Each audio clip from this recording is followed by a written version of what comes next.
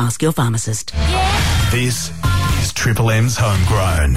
Welcome into the show. If you've just tuned in, this is all Australian music, homegrown, and my name's Jane Gazzo. Of course, we mentioned earlier that this month marks 21 years since we sadly lost one of our greatest rock stars, Michael Hutchence. And recently I caught up with Michael's sister Tina to chat about her brand new book, Michael, My Brother, the Lost Boy of INXS. And here is some of that chat right now. Tina, I couldn't put the book down. Congratulations on such a fantastic book about Michael. You really take us, I guess, where the other books failed to take us, because you virtually raised Michael, didn't you? That's right. We had a very unusual relationship, really, because sometimes I was a sister and sometimes I was the mother. And you really get that sense, and you give us so many little anecdotes from childhood right through, you know, as you were watching his star rise.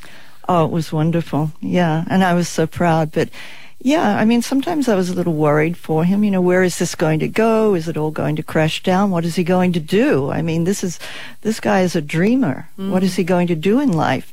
There's a great story you tell about Lenny Kravitz coming to the house in France for Christmas one year. Well, it was really funny because my mother arrived. We all arrived from different areas, you know, and she arrived and she had all these clip-on koalas, which she was just going to decorate the tree with. And so we had them hanging all over the place. Lenny came in. He took off that massive cap of his, and he had these dreads, just huge dreads.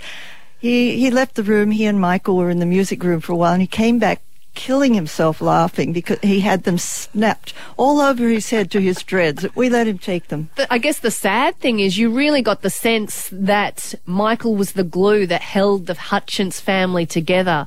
And when he left, that completely disintegrated. Oh, absolutely. Yeah.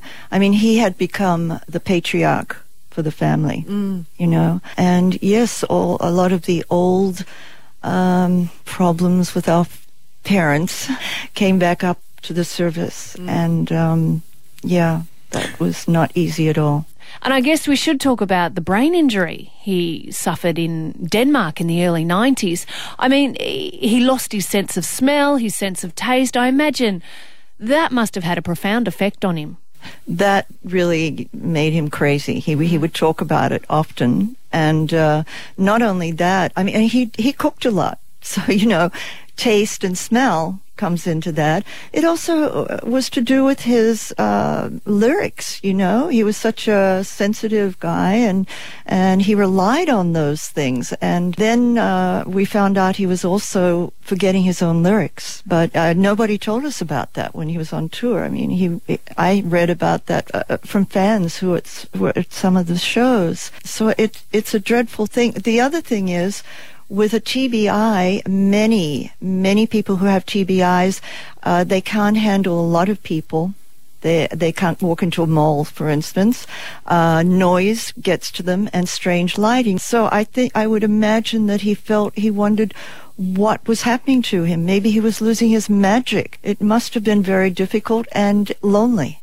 That's Michael's sister, Tina Hutchence, chatting to us earlier here at Homegrown about her new book, Michael, My Brother, the Lost Boy of INXS. And it's a fantastic read. Highly recommend it. Here's INXS right now on Triple M.